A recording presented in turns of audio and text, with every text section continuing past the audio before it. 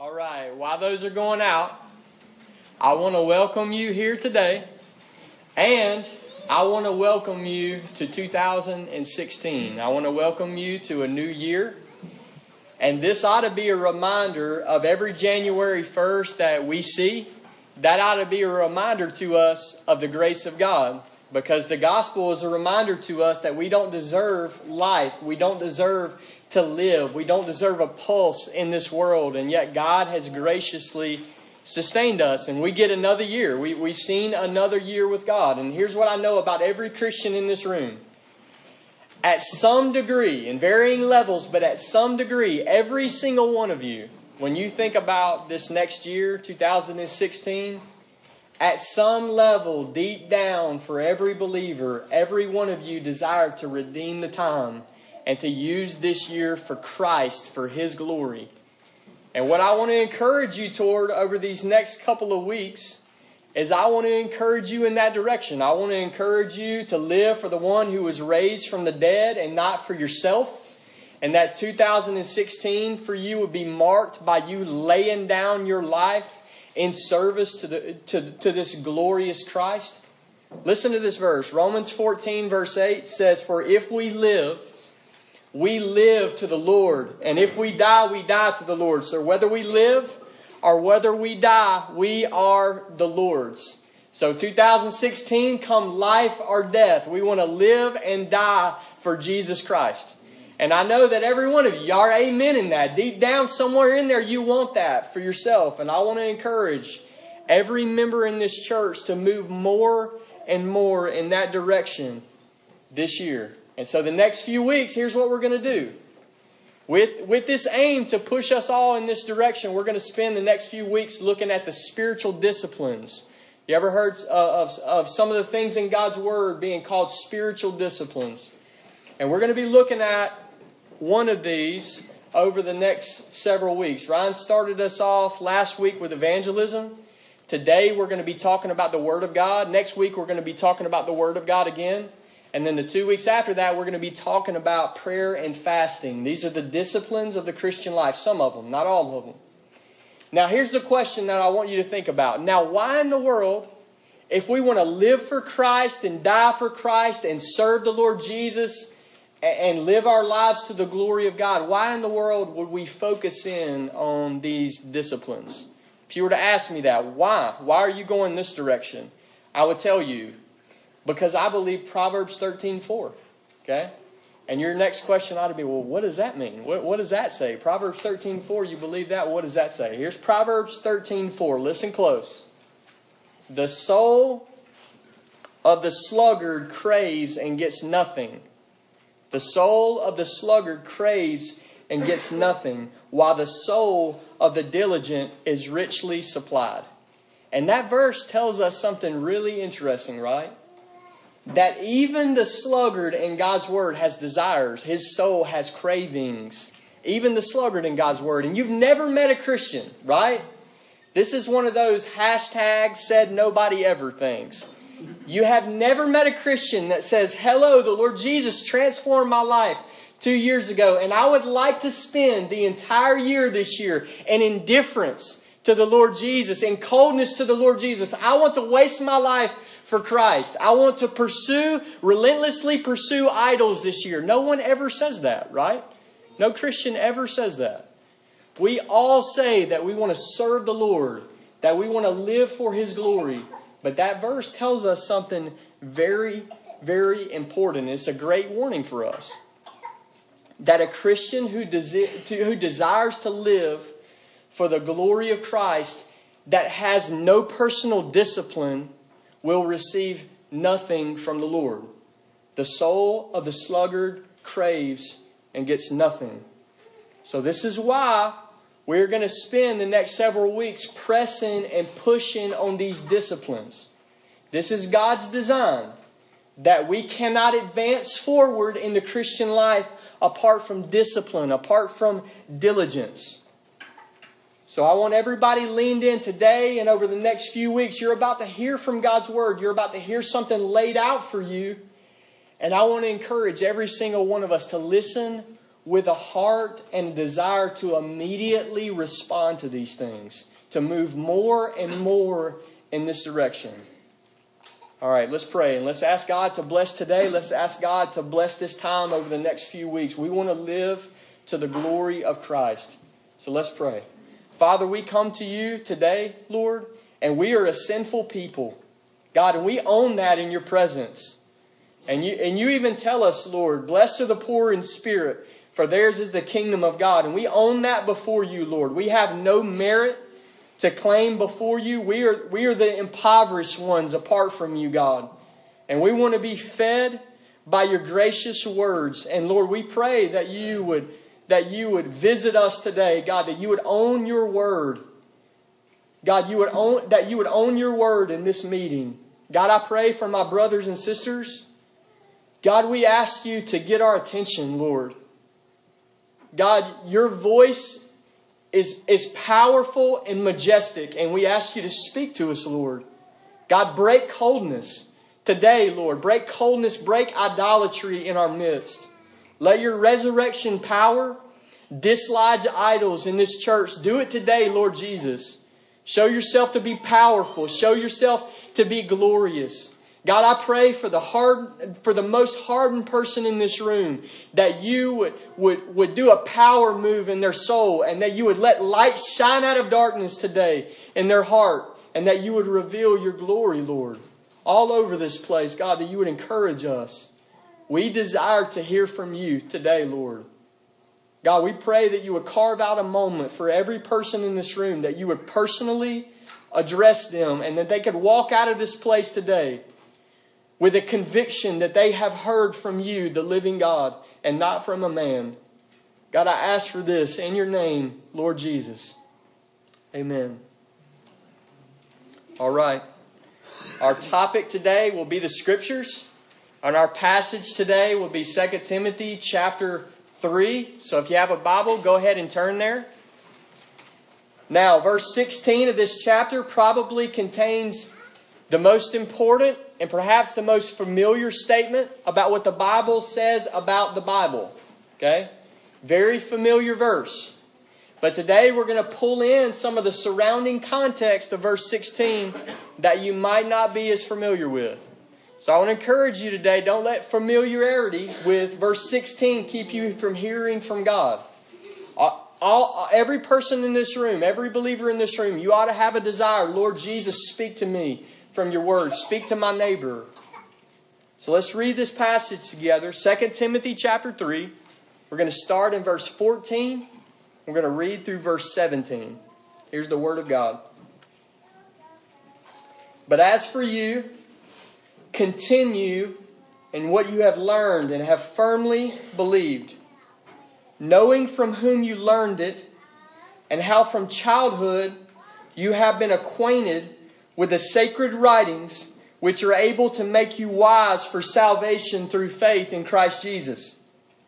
All Scripture is breathed out by God and profitable for teaching, for reproof, for correction, and for training in righteousness, that the man of God may be complete, equipped for every good work.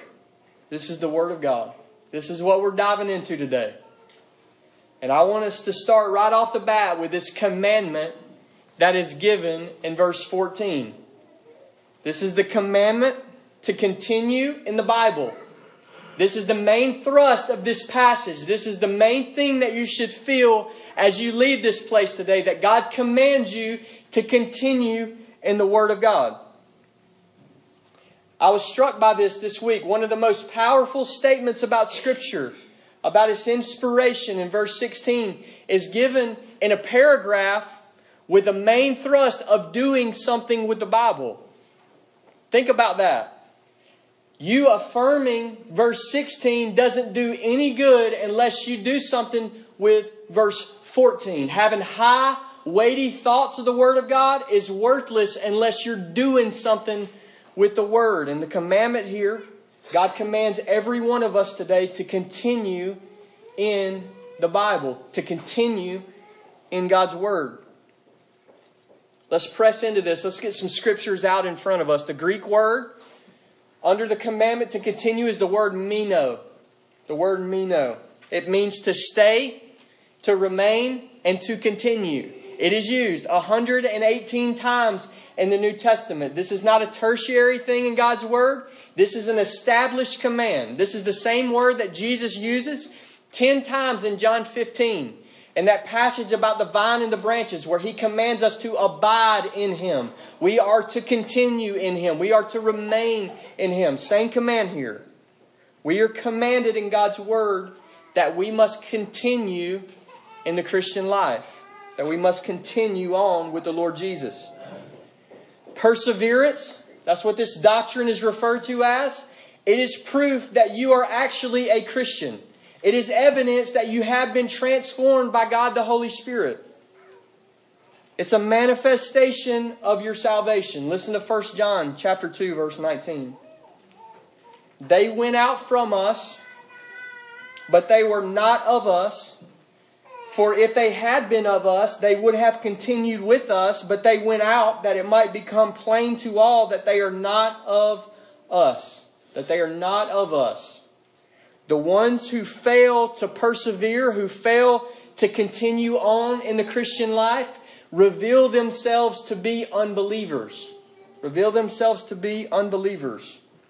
Believers persevere in the Christian life, and false converts do not. Believers persevere, they continue on with Jesus, but false converts do not. Listen to John 15, verse 6. If anyone does not abide in me, he is thrown away like a branch and withers. And the branches are gathered, thrown into the fire, and burned. This is something that you need to hear with the utmost reverence, that you are commanded in the Word of God to continue on, to persevere in the Christian life. This has eternal ramifications for every person in this room. But I want to take this even further. This passage gets even more specific, and here's what we're pushing into today. Okay? We are commanded to persevere in the Christian life, to continue on with Jesus, but this passage takes a direct line connection between our perseverance with the Lord Jesus, our continuing on with Christ, and what we are doing with the Bible. What you are doing in your personal life with the Word of God. There's a direct connection here. Look at verse 14. In verse 14, Timothy is to continue in what he has learned and firmly believed. That's the commandment. It has a context. Timothy is not commanded to continue on with Jesus in this vague, hippie way. It's not a mystical way. He is to continue on in something that he has learned and believed. These are words. He is to continue on in words. Look at verse 15. These words that Timothy is commanded to continue on in verse 15, those words have a name. They're called the sacred writings. This is the book that you're holding in your hand, the holy writings, the sacred scriptures. In verse 16, these words that Timothy is commanded to continue on in, they're called the God-breathed scriptures. This is the book that you're holding in your hand. So I want you to see this direct commandment, this explicit command in God's Word, that every one of us are supposed to do something with the Bible. We are to continue on in the Scriptures. And I want to ask you personally, as we get started, right off the bat, that jumped off pretty hot, right? How are you doing with this? How are you doing with this? There's an explicit command for us to continue on in the Word of God. How are you doing with that? If we were to dig into your personal life, the last week, the last month, the last 6 months, 2015, how are you doing with this commandment in God's Word to continue in the Scriptures? Here's the reminder. Every person in this room, there is not one among us, not one, that is allowed to divorce your relationship with Jesus Christ from your relationship with the Word of God. You are not allowed to do that. You hear this slung around all the time in our culture of so-and-so loves Jesus, but she just doesn't know the Bible. What? What? Jesus said, if you have His commandments and keep Him, it is He who loves me. Jesus said, if you love me, you will keep my commandments. Do you see this? It is impossible. You are forbidden. You are not allowed to divorce your relationship from Jesus Christ from your relationship from the Word of God. 1 John chapter 2, verse 24. Let what you heard from the beginning abide in you. If what you heard from the beginning abides in you, then you will abide in the Son and in the Father. Do you see that? Your abiding in Jesus is contingent on you abiding in this Word. You can't divorce that. You can't abide in Jesus and not abide in His Word. You can't divorce your relationship to the Word of God from your relationship with Jesus Christ. Listen to this. John 8:31. If we have any skeptics that remain of what I'm saying right now, you listen to Jesus. And you let Him pierce through these false ideas in our hearts and in our minds. John 8:31, Jesus says, if you abide in my word, you are truly my disciples. I'll say it again. If you abide in my word, if you abide in my word, you are truly my disciples. The one who continues on in the Bible continues on with Jesus, and the one who refuses to continue on in the Bible refuses to continue on with Jesus. Yes, it is that important. That's the weight that I want us to feel from the very beginning. It is that important. It is sad that the way that we give Christians some good advice. We got some good advice this year that it'd be really great for you if you get in the Word of God. Do you know that your soul hangs on your response to the words of the living God? Do you understand that? Do you understand this direct line connection between you and the Word of God and you and Jesus? That's the weight that I want us to feel today. This is the commandment in this passage. Continue in the Bible. Continue in the Bible. And then I want us to look at the backdrop. It does no good for us to talk about how inspired God's Word is if we play patty cake games with the Scriptures in 2016. Do you understand that?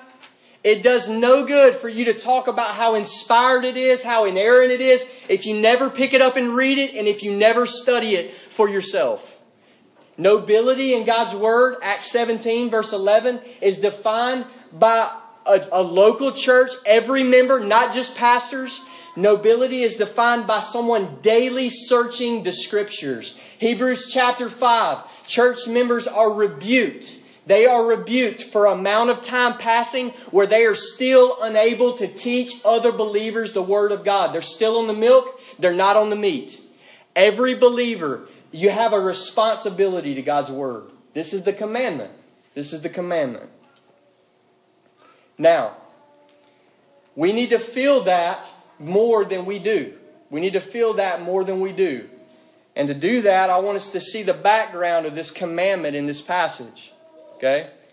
This commandment to continue on in the Scriptures that's given to Timothy is given in a context in chapter 3. And I want us to look at that. Paul knows this man loves the Lord, this young preacher. And he also knows that Timothy lives in dangerous times. Look at verse 1. We'll read verse 1 through 5. This is the background. Verse 1 through 5. But understand this, that in the last days there will come times of difficulty. People will be lovers of self, lovers of money, proud, arrogant, abusive, disobedient to their parents, ungrateful, unholy, heartless, unappeasable, slanderous, without self-control, brutal, not loving good, treacherous, reckless, swollen with conceit, lovers of pleasure rather than lovers of God, having an appearance of godliness, but denying its power. And then he commands Timothy to avoid such people. This is the context. Continue on in the Word, because you are alive, in dangerous times. There will be a final generation that sees the return of Christ. But when the New Testament uses this phrase, the last days, this actually refers to the entire period between the first coming and the second coming of Jesus. Timothy lived in the last days. He lived in these times of difficulty. Timothy lived in the last days, and so do we. So here's the warning, okay? We live and move and wake up in these last days, in these times of difficulty. And here's how you need to hear this commandment to continue on in the Scriptures. That you do not live in a culture and in a time period where you can put your Christian life on autopilot and coast. You don't live in these time periods. You live in a difficult time. You live in these treacherous times. So if you decide to click in autopilot and coast in the Christian life, you don't actually stay where you are. You begin to drift. That's the context of this commandment, that you are to continue on in the Scriptures in the middle of this ungodly age. And here's the danger for us. We are in danger of falling in love with other things besides God. Do you know that about yourself? Do you feel that about yourself?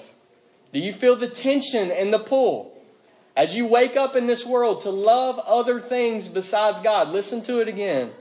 There will be lovers of self. There will be lovers of money. There will be lovers of pleasure rather than lovers of God. This is the world that you woke up in this morning. This is the world that you're going to work in this week. And my encouragement to you is you cannot be apathetic about the dangers of being affected by this ungodly age. This age that loves things more than God. Listen to 1 John chapter 2, verse 15 through 17. Here's the command. Do not love the world or the things in the world. If anyone loves the world, the love of the Father is not in him. For all that is in the world, the desires of the flesh, the desires of the eyes, and the pride of life, is not from the Father, but from the world. And the world is passing away along with its desires. But whoever does the will of God abides forever. Now here's what I want us to see. The worldliness that we just read about in the first 5 verses, that worldliness is going to infect some in the Christian community. That's not just them out there. Look in verse 13. We are to expect some among us to be what verse 13 calls imposters. Okay? This is not singling anybody out and being mean. We are supposed to be on guard that there will be some among us that are imposters. They will be infected by this ungodly age. These times of difficulty, these last days. Imposter means they're a hypocrite. They put on an external show, but they have nothing going on the inside. They say some of the right things as a Christian, but in the heart there's no love for the Lord Jesus Christ. There's no faith in the Lord Jesus Christ. The way verse 5 describes it is that they have an appearance of godliness, an appearance of Christianity, but they deny its power. So they have some form in their life, but there's no fire. They have some external things going on, but there's nothing on the inside. Do you fear this being you in 20 years? When is the last time that you took heed to the commandments in Scripture to persevere on, to not love the world? When's the last time you did that? When's the last time you prayed this? Lord, keep me. I don't trust myself, but I trust you. Lord, keep me. Keep me in the faith. Keep me believing the gospel. Keep me walking with you. Protect me from myself. When's the last time you felt that warning? When's the last time you searched your heart about this love for the world? We are to expect this. We're to expect this. According to verse 14, you have these imposters that are somewhat connected. They're not really part of the church, but they're somewhat connected to the people of God. And then in verse 14, what specifically is going to set Timothy apart from these imposters in verse 14. It says this, but as for you. So you have these imposters and they're fakes and they're hypocrites. And they're not real Christians. But Timothy is going to be different. But as for you, that's a contrast. And what does Paul say is going to set Timothy apart from these cultural Christians? What is it? It's his response to the Word of God. He says, but as for you, continue in what you have learned. Continue in what you have learned. This is what is going to set Timothy apart. And it's no different today. What's going to set us apart? In the midst of an ear-tickling generation that loves to soft-pedal the Word of God, what's going to set us apart? That we continue on, that we hear the truth of God and believe and respond, that we continue on to eat the meat of the Word of God. This is what sets us apart. You see this straight line connection between perseverance, authentic Christianity, and what we do with the Bible. What we do with the Bible. I want you to feel that straight line connection this morning. And I want to ask you this. We'll stop right in the middle and we'll ask this question. Is anyone here, even in the past 20 minutes, is anyone here, are you under the conviction of the Holy Spirit of your lack of personal attention to the Word of God the past week, the past month, the past 6 months? Are you under conviction from God the Holy Spirit of what you have failed to do with the Bible last year? Anybody here this morning that feels the weight of God says continue on and you have played games with His Word? I'm not slinging stones at anybody. I'm encouraging you, do not ignore this. Do not ignore this. If you have children, every parent in this room, if your kid touches a hot stove, you want them to have that recoil. You want them to have that pullback, that hurt. I'm not going to touch that stove again. That hurt. That's the conviction of God. It is grace from God that you be confronted with laziness to the Scriptures. It is grace from God. Don't run from that. Don't run from it. And I want to encourage you too. Don't be paralyzed by it. Don't be paralyzed by it. So many times we're convicted by God and we just sit in it. And that is not the point of conviction. God reveals sin in our life to restore us.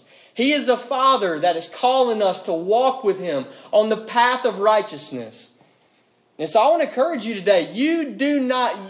There's so much language around. I grew up this way. I've always been this way. I will always be this way.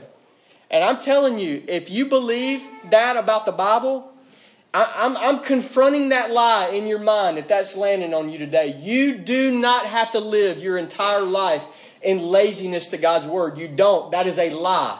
Romans 6:11 tells us that we are supposed to consider ourselves dead to sin and alive to God in Christ Jesus. You need to believe God today that because He has made you new, that you are dead to apathy to the Scriptures and that you are alive to a victorious relationship in the Word of God. I want to encourage you. Don't just sit in conviction. You got to believe God and move forward. That God is at work in us. He's at work in the believer. And that's exactly what this passage does. Okay? We're about to see 5 encouragements in the Word of God. Continue, and then for these 5 reasons. These are motivations from God. And I want us to hear them today and walk out of here encouraged of, Lord, I want to continue on with you. I don't want to play games with your Word. I want to continue on. Number 1. This is motivations, arguments for why we should continue on in the Scriptures. And number 1 is we should continue on in the Bible because of its effects on our teachers. And you see this in verse 14 with the phrase, knowing from whom you learned them. That's one of the arguments that Paul gives Timothy. Continue on in what you've learned, knowing from whom you learned them. So what do we know about Timothy? We know some. We know in Acts 16 that, and maybe you can relate to this. We live in a lot of ways in a fatherless generation. And even some of us who grew up in houses with fathers, we didn't have fathers that shepherded us in the things of Christ, that loved the Lord, and that fed us God's Word. So in a lot of ways, we stand in the midst of a fatherless generation. And Timothy's father was a pagan Greek. This young preacher, he grew up and his daddy did not love God. We see that from Acts 16. But the Bible teaches us that his mama and his grandmother, they loved Christ. Listen to 2 Timothy chapter 1, verse 5. Paul tells Timothy, I am reminded of your sincere faith, a faith that dwelt first in your grandmother Lois and your mother Eunice, and now I am sure dwells in you as well. So this man had a mom that was the real deal. That's what that word sincere means. She wasn't a cultural Christian. She didn't have a few of the right answers. She had sincere love and faith for the Lord Jesus. She was the real deal. She was a real Christian. And this woman and her mama, generational faithfulness, they began to pour the Word of God in Timothy's life from his youngest of days. So Timothy's got some examples. He can relate to us in some ways, and that his father was a pagan. But he's got some examples in his life of some people that the Bible has shaped. He is a personal witness of his mother and his grandmother. And he's been personally mentored by the Apostle Paul himself. And so he's got front row views of the Bible transforming people's lives that he loves very much. His mother, his grandmother, and the Apostle Paul. He's got evidence that this Word shapes people's lives. And the first argument that Paul gives him is that he is to consider its effect. Consider the effect that this Word has had on your teachers. Look at what it's done to them. Look at who it shaped them to be. Look at their godly character. It's the real deal. The Bible produces godly men and women. And this is the commandment for us today. You think about people. You think about people who have had an influence in your life with Jesus. You are to consider the effect of sound doctrine on a person's character, on their godliness. Look at the impact that the truth makes on people's lives. That's the command. And I just want to encourage us with this. Before you consider these new and novel interpretations to the Bible, I've thought this way for 6 or 7 years, but 5 minutes ago I saw a couple things and now I think this way. And I can't really find anybody in church history that has ever said these things, but I'm pretty sure that this is what God has said. Before you go in this new and novel direction of interpreting the Word of God in new and novel ways, you are to remember the effect that the truth has had on people that have gone before you. People that have gone before you. And the warning is this: false teaching produces false living. If we gravitate towards new heresy, new twistings of the Word of God, it will affect our life. That is not something that just stays on paper. It works its way out in practice. So false teaching produces false living. And you see that in verse 9 in our passage, that these false teachers, their moral errors are going to be made known at some point. That's what the Word of God teaches. 2 Timothy 3:9. False teaching produces false living. But the opposite of that is true, right? If false teaching produces false living, then the truth produces godliness. Do you know that that is exactly how God's Word is described in Titus 1:1? The truth according to godliness. And that's a good test for you. How do you know if it's the truth? Does it shape people into godly men and women? That's the effect of the truth. It produces godliness. It conforms us into the image of Jesus. So Timothy is to consider the effect of the truth, the effect of the Bible on his teachers. It's made an impact in them. Number 2, we are to continue in the Bible because of its ability, its unique ability. What are we getting at here? You see this in verse 15. And how from childhood you have been acquainted with the sacred writings, which are able to make you wise for salvation through faith in Christ Jesus. So, if you have your Bible, just spin it around real fast. And most everyone, not everyone, but most everyone in this room It's going to say down the spine or on the cover, it's going to say something like Holy Bible. That word is taken directly from this passage. Holy book, sacred writings. That's what this book is. And that word holy and that word sacred, at its root, it means separate or otherness. So what that means when you read, the word Bible just simply means book.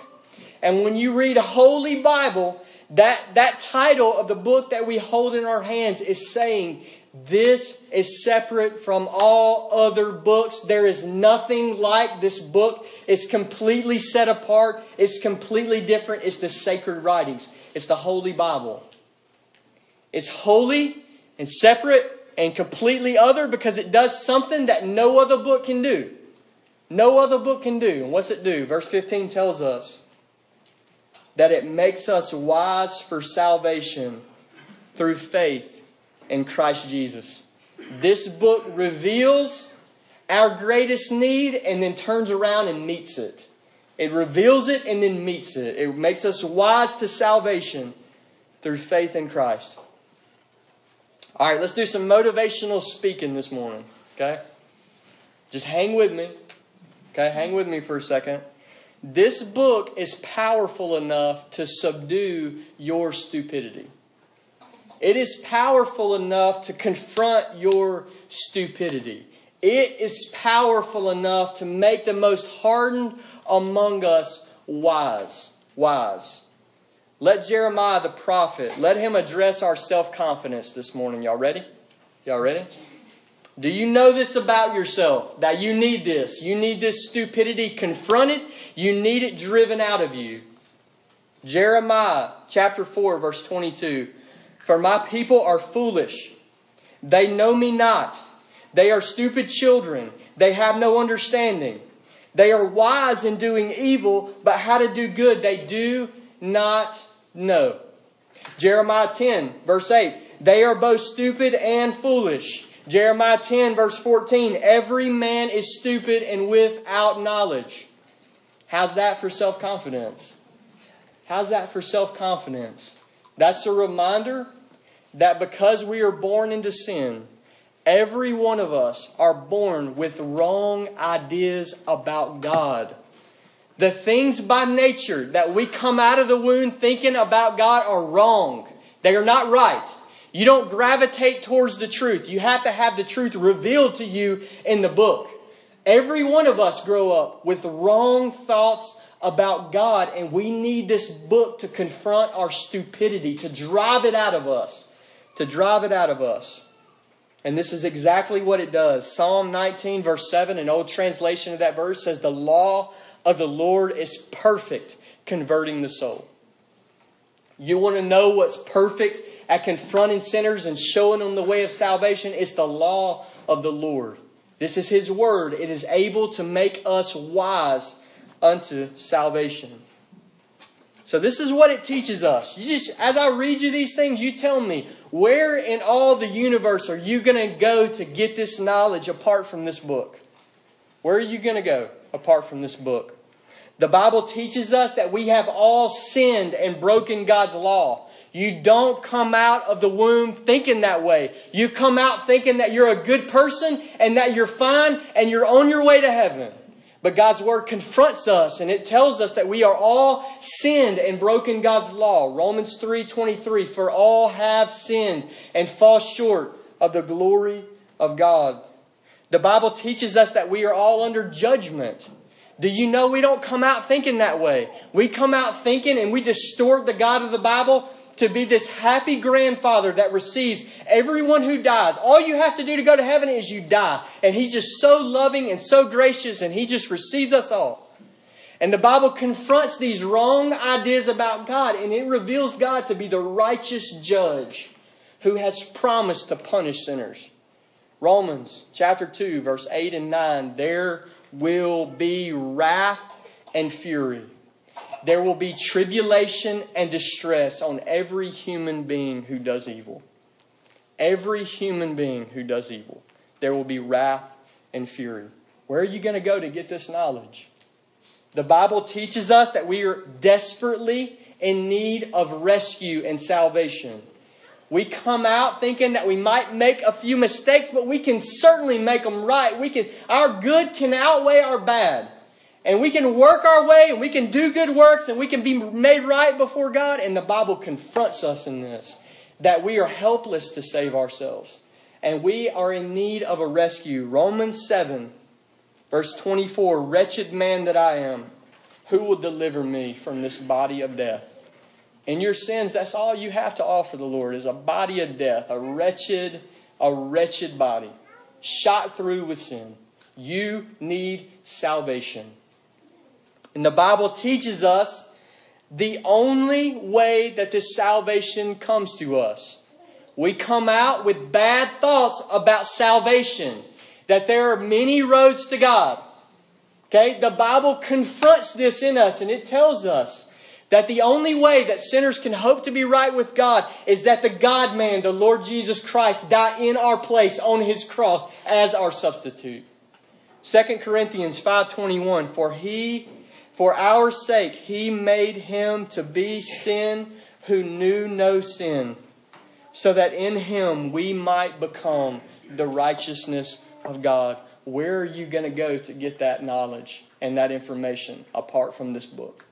Where are you going to go? Yet the Bible teaches us, we're not even done yet. Once we know the story of Jesus, it doesn't automatically become good news to every person who hears it. For example, you just heard about the death of Christ for sinners, slaughtered in the place of sinners. That word and that glorious gospel does nothing to you until you believe it. Look at verse 15. It reveals salvation through faith in Jesus. You got to respond to this glorious gospel. You got to believe what Jesus has done for you. Do you see this? Where are you going to go to get this? This is confronting our thoughts that we carry by nature.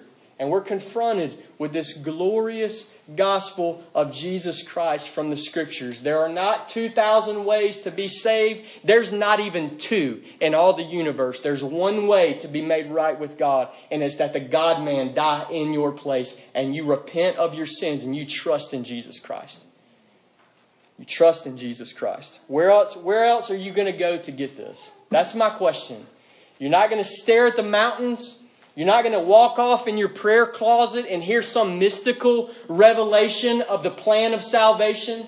You're not going to read these other supposed holy books and they're all going to tell you the exact opposite, that you do good and you work your way to God. But the gospel of Jesus Christ is that God comes down to us and He comes to save us, and His Word reveals this salvation through faith in Christ. And I am passionate about this. I am passionate about your personal relationship with the Word of God, because this happened to me. You say, what are you talking about? This happened to me. God saved me reading the Bible in the room by myself, reading His Word. This happened to me. This is not a theory. This is reality in my life. God saves sinners through the Scriptures. Many of you have heard this. 10 years ago, I'm locked in my bedroom in Hattiesburg, Mississippi, shot through with sin. And I think I'm a Christian. I'm living however I want to live, and I think I'm a Christian. And then I made this dangerous move of reading the Bible for myself. And you know what it did? It began to knock this stupidity out of me and this false gospel that I was trusting in. You know what the first thing that happened? It was painful. God pierced me. God, the Holy Spirit, pierced me with His Word and convicted me of my sin. My whole life, I had given lip service confession of sin. Y'all know what I mean by that? Oh, yeah, sure, we're all sinners. We're all sinners. We're all in the same boat. We've all broken God's law. But this was different. This was the Holy God personally addressing me that I was rebellious. That I was the rebellious one. That I was the wicked, evil one that spit in the face of my Creator. And He awakened me to the reality of sin in my life. And it wasn't theoretical anymore. I was now having personal interaction with God the Holy Spirit.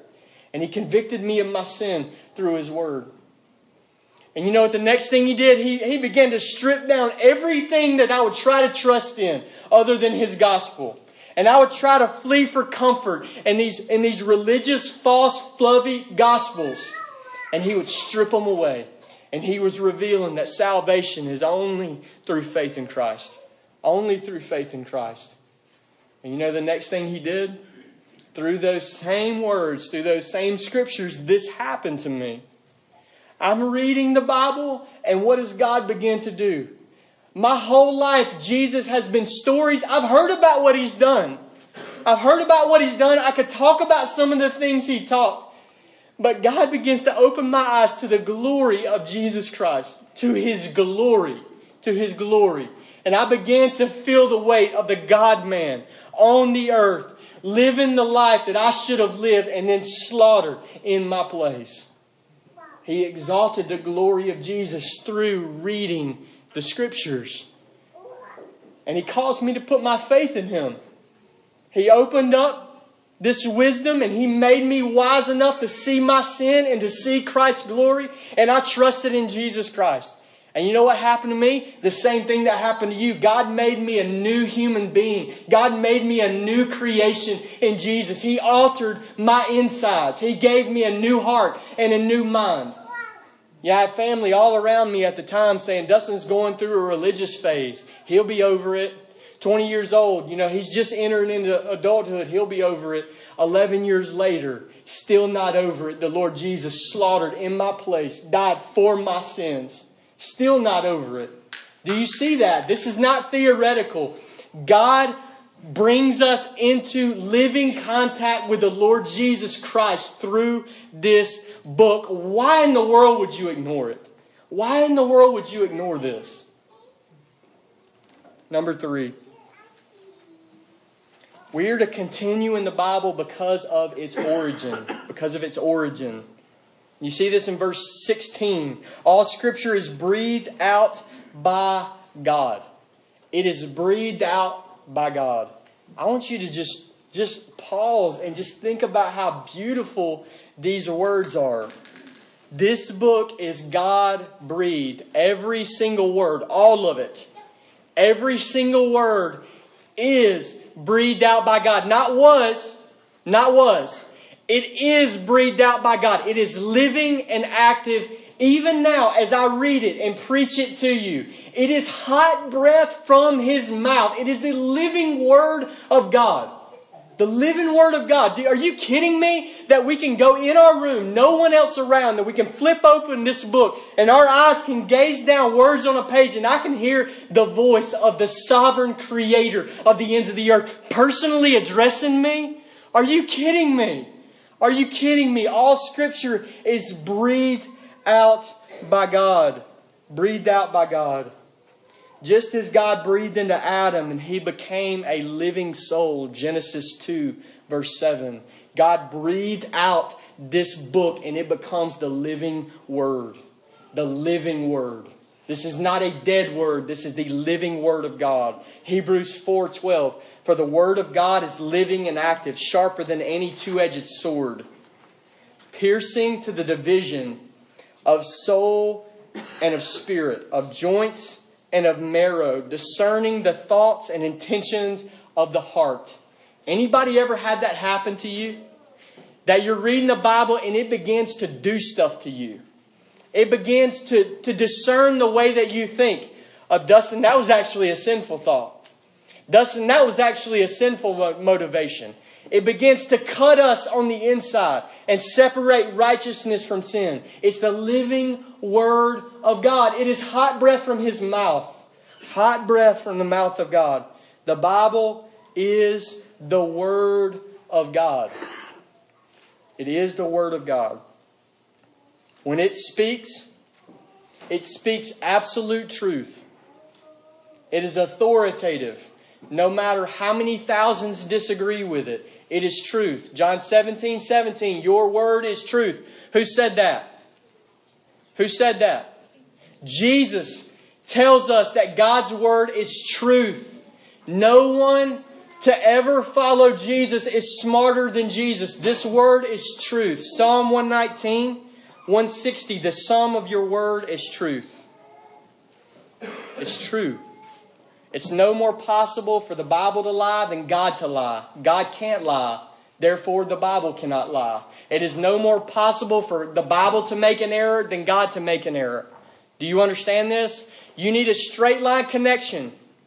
That when you begin to attack the Bible, not that you would, but when people begin to attack the Bible, they automatically attack the author of the Bible. If you begin to assign error to the Bible, you begin to assign error to the author of the Bible, the one who breathed out the Bible. And He is true. And He cannot lie. When the Bible speaks, it also speaks with the same authority as the living God. You hear people say this sometimes, that we should worship God and not the Bible. You know what? I agree with that. But you know what else? How many words, if I were to give you a pen, and I were to say, enlighten us with your insight. Tell us, how many words could you put on this piece of paper that the living God has ever said that you have not read in this book? And it ought to be a big fat zero. You know nothing that God has ever said with certainty and with authority that is not written in the book. It is the authoritative voice of God. When Scripture speaks, the proper response is to tremble before the Word of God spoken. This is God, the King of glory, addressing His creation. It is not possible. It is not possible to fear the Word of God too much. It's not. It's not. Listen to Psalm 138, verse 2. You have exalted above all things your name and your word. Side by side. Side by side with the name of God, the Word of God. You see how you can't divorce this relationship that you have with God with this relationship that you have with His Word. You can't. You cannot. This high view of Scripture is part of being a Christian. Okay? This is foundational doctrine to Christianity. This is not plus doctrine. This is not secondary issues. This is foundational to you being a Christian. And what I mean by that is you can't be a Christian, a follower of Christ, and have different beliefs than Jesus. By definition, a Christian believes the same things that Jesus believed. And Jesus told us what He believed about the Bible. John chapter 10, verse 35, Jesus tells us that Scripture can never be broken. It is the inerrant Word. Jesus affirms the Bible as the inerrant Word of God. And then in Matthew 5, verse 17, Jesus tells us that not an iota, not a dot of this book will pass away until everything is accomplished. You are not allowed to believe anything different than that about Scripture. You're not allowed to have a lower view of Scripture than Jesus. If you're a Christian, His views become your views. His beliefs become your beliefs. And you just think about that. Say we did. Say we fumble the football on inerrancy, on God's inerrant Word. This opens up the door to hundreds and thousands of heresy. Why? Because there's no longer any standard of truth. The Word of God is given to judge man, not the other way around. We don't collectively come around the Bible and say, yeah, I think that's in. Yeah, I think Paul said that. But yeah, I don't think Jesus said this. We are not allowed to judge God's Word. God's Word judges us. His Word is inerrant. And I want to encourage you with this. You need to expect Satan to attack your thoughts about Scripture. And expect it to be in a deceptive and a subtle way. To somebody, I don't know, maybe you're on the internet and you stumbled across some offhanded comment about this new way to read this verse in Scripture. Okay? You need to expect him to assault the inerrancy of the Word of God. He's done it from the very beginning. Did God really say? That's our enemy. He assaults. Did God really say? And every single one of us, we need to fix this in our soul. You need to fix this once and for all. Do you believe this book is the Word of God or do you not? Because if you believe it's the Word of God, then there's no place for playing games. If you don't believe in the word, that it's the Word of God, then you got games to play until you're 80 years old. But if you believe it's the Word of God, communication from another world, the inerrant Word of the living and the true God, then there's no games to play with this Word. We have to continue on in this book. Continue on in this book. I want you to take me literally. Okay? The next time you open this Bible, and I hope it's soon. I hope it's before you go to bed tonight, maybe tomorrow morning. But I want you to stop, literally, and I want you to thank God. I want you to meditate on what we're talking about right now. That God, I'm about to turn open this book, and I'm about to read words on a page, but I am about to hear your voice. You are about to personally address me, a sinner, and you are the King of glory. Do you see how much grace it is just in the fact that we have a Bible? We don't deserve to hear from God. We don't deserve to hear His voice. This is a gracious gift that we get to commune with God over His Word. And what could possibly be boring about that? If you were a Christian, what could possibly be boring about that? And I want to throw it up and charge any person that this fits. It is a wicked sin to neglect to hear the voice of the living God in Holy Scripture. It is a wicked sin. It is a sin to be repented of in your life, to refuse to hear the voice of God in Holy Scripture. Number 4, continue in the Bible because of its usefulness. You see this in verse 16, the rest of verse 16. All Scripture is breathed out by God and profitable for teaching, for reproof, for correction, and for training in righteousness. So the Bible is inspired, but it's also profitable. What does that mean? It makes a difference. It's useful in your life. You know those thoughts that come? Like, man, this is like a waste of time, right? No, it's profitable. It's not a waste of time. It's profitable. You don't have to do anything to it to spice it up to make it profitable. It is profitable. Read it, study it, believe it, obey it is profitable. It will change your life. It will make a real discernible difference in your life. It's profitable. The moment that you cave on either one of these two things, on the inspiration of Scripture or the profitability of Scripture, you set yourself up for a massive fall in the Christian life. God's Word is God-breathed and it's profitable. By nature, it's profitable. Some people talk about we need to make God's Word relevant. No, that's nonsense. Do you understand that? We don't make God's Word relevant. God's Word is already profitable. It already is relevant. You just need to get out of the way. Just don't jack it up. Don't make it irrelevant. Just deliver it hot. It is powerful. It is profitable. It makes a real difference in people's lives. Scripture is profitable for teaching. We'll go through these 4. Teaches us about God. Teaches us about what God demands. God's standards, God's judgment, God's plan of salvation. Teaches us about us. Tells us why we're here. Tells us where we came from. Tells us where we're going. Tells us about eternity. Tells us about a range of things that affect our life. It teaches us. It teaches us truth. And it confronts anything that is false. The Bible is profitable for teaching. Psalm 119, 130. The unfolding of your words gives light. It imparts understanding to the simple. God's Word can do that in your life. You read it, you study it, you hear it preached, and it can make the simple wise because it's profitable for teaching. Profitable for teaching. Too many people have authoritative opinions without knowing authoritative Scripture. Y'all know what I mean by that? Well, I think it should be this way.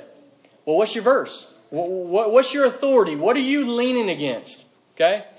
And we don't want to go that direction. We don't want to be opinionated Christians. We want to be thus says the Lord Christians. Walking in the authority of God. Not giving people the words of man, but the authoritative words of God.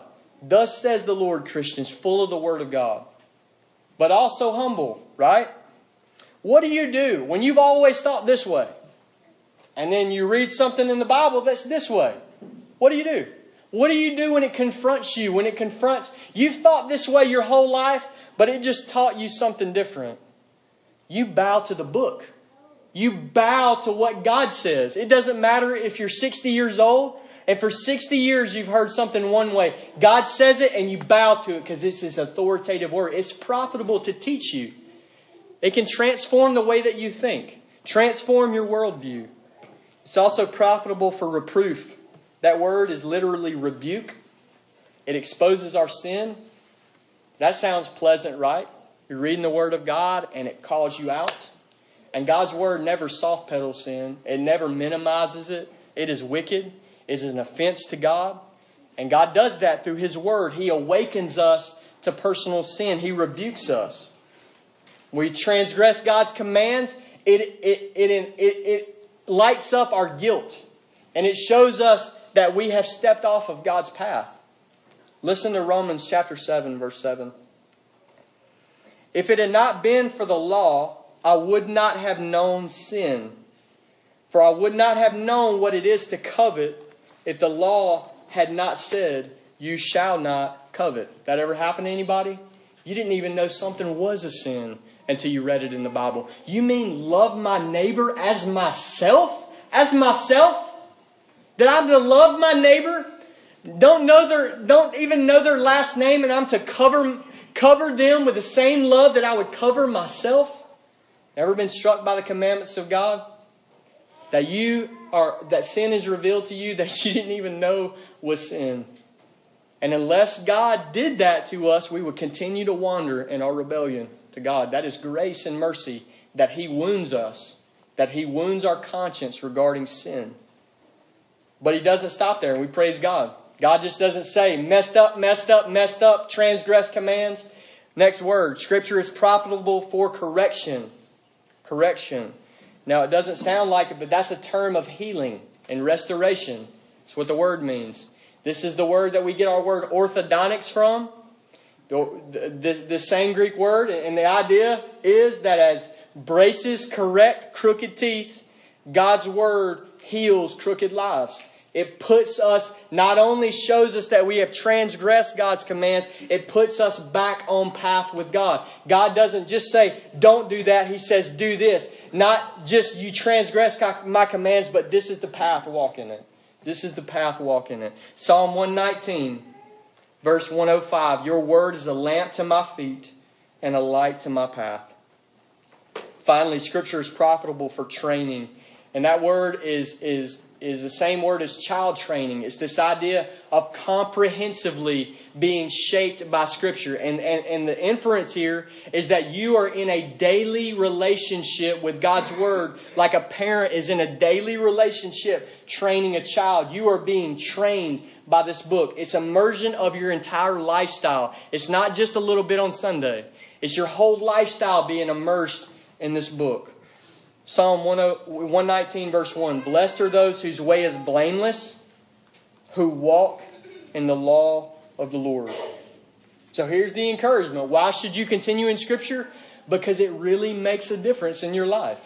It really does. It's profitable. Last reason, number 5. Continue in the Bible because of its sufficiency. See this in verse 17. The man of God may be complete, equipped for every good work. So Scripture has the effect on us that it completes us. It completes us. Now that doesn't mean that we're sinless. There's not a sinless human being in this room. The only sinless person that's ever existed is Jesus. That's not what the word means. Okay? It means that Scripture, it shapes us into the perfect people to do the work of God. You ever heard somebody say, maybe this job is hiring at this company, and you say, I know the perfect person for that job. Their skill sets, their personality, they would be great at that job. This is the idea here, that the Word of God shapes us into the perfect people to do the work of God. And this doctrine of sufficiency hangs on this word every. God's Word equips us to do every good work. And you just think about that. There's not one thing that God has called you to do not one thing in the entire universe that God has called you to do that you need any other words that besides this book. This book is sufficient to shape and to form men and women of God. You don't need private revelation. You need to study the book. You need to immerse yourself in the book. This word is sufficient. And look what it does. Look at the implications here. You need the Bible plus nothing else. And this is what shapes us and grows us in the Christian life. But what's the takeaway from that? If we neglect the Word of God, then what do we automatically forfeit? We forfeit being equipped by God. We forfeit growth in the Christian life. There's this direct line connection again. It's showing up again. That you cannot divorce your relationship from God with your relationship to the Bible. If you neglect the Bible, you stop growing in Christ likeness. You fail to be equipped by God to do God's work. So here's the summary.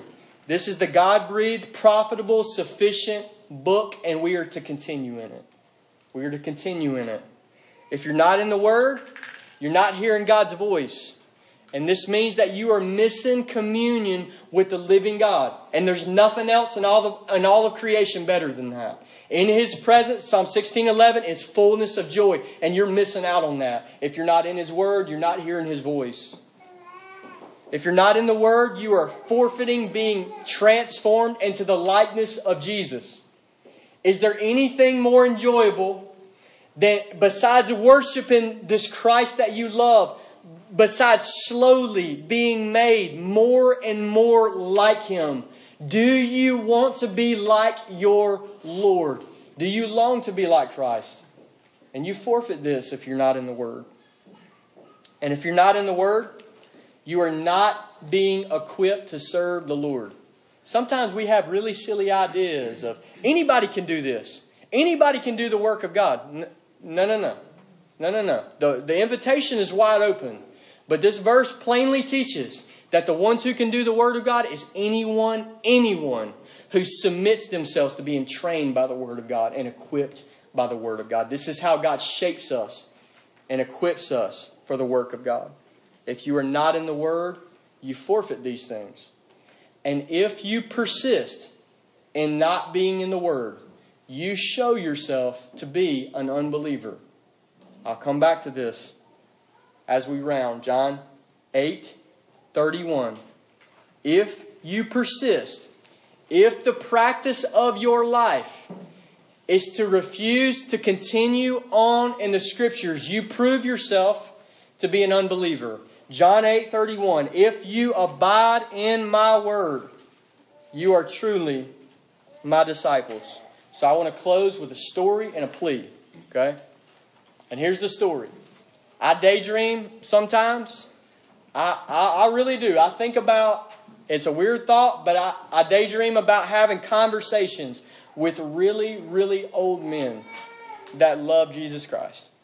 I'm talking up there. 70, 80 plus, laid down 10, 20, 30, 40, 50 years in service to Christ. I long to sit at the feet of men like that and to ask them questions of, tell me what I need to know. Tell me things that you have learned. Decades laid down in service to Christ. And sometimes I just daydream about, having this opportunity to sit at men of God, women of God, to sit at their deathbed and to say, if you could tell me anything else, what would you say more than anything else of things I need to remember? Things I need to remember. This is how I want you to hear this commandment today. What would a godly old man or woman pass down to you in their final moments of life before they step into glory? And I don't know how many of you know this, but there's a member at this church named Nathan Nunnally, and this story sticks with me. Earlier this year, his dad died of cancer. He was a congressman in North Mississippi, and he loved the Lord Jesus. And he got sicker and sicker, and he had to spend a lot of time in the hospital. And Nathan, in a conversation, as the sickness set in, and they all pretty much knew that this is where they were headed, that he was going to die. His dad looks at him in the face in the hospital room and he says, "Son, I have told you about the Lord since you were born. I have taught you the things of Christ. I've taught you so many things. But," he said, "I got one more thing to teach you. I'm about to teach you how to die in Christ. I'm going to show you how to die in the Lord Jesus." And I want you to think about how pierced for the rest of his life, that those words will mark Nathan and his brother. That they got a visual picture of their daddy showing them how to take his last breath to the glory of Jesus. And what I want you to see this as is this letter of 2 Timothy. This is the Apostle Paul, his deathbed speech to his son. He is about to check out. He is about to be put to death for the gospel. He is in jail for Jesus. And you just imagine being this young preacher and you get to come sit at his feet and you say, "If you could tell me anything else, what would you tell me?" And I want you to hear this old man that loves Jesus Christ, laid down decades in service to Christ. I want you to hear him plea with you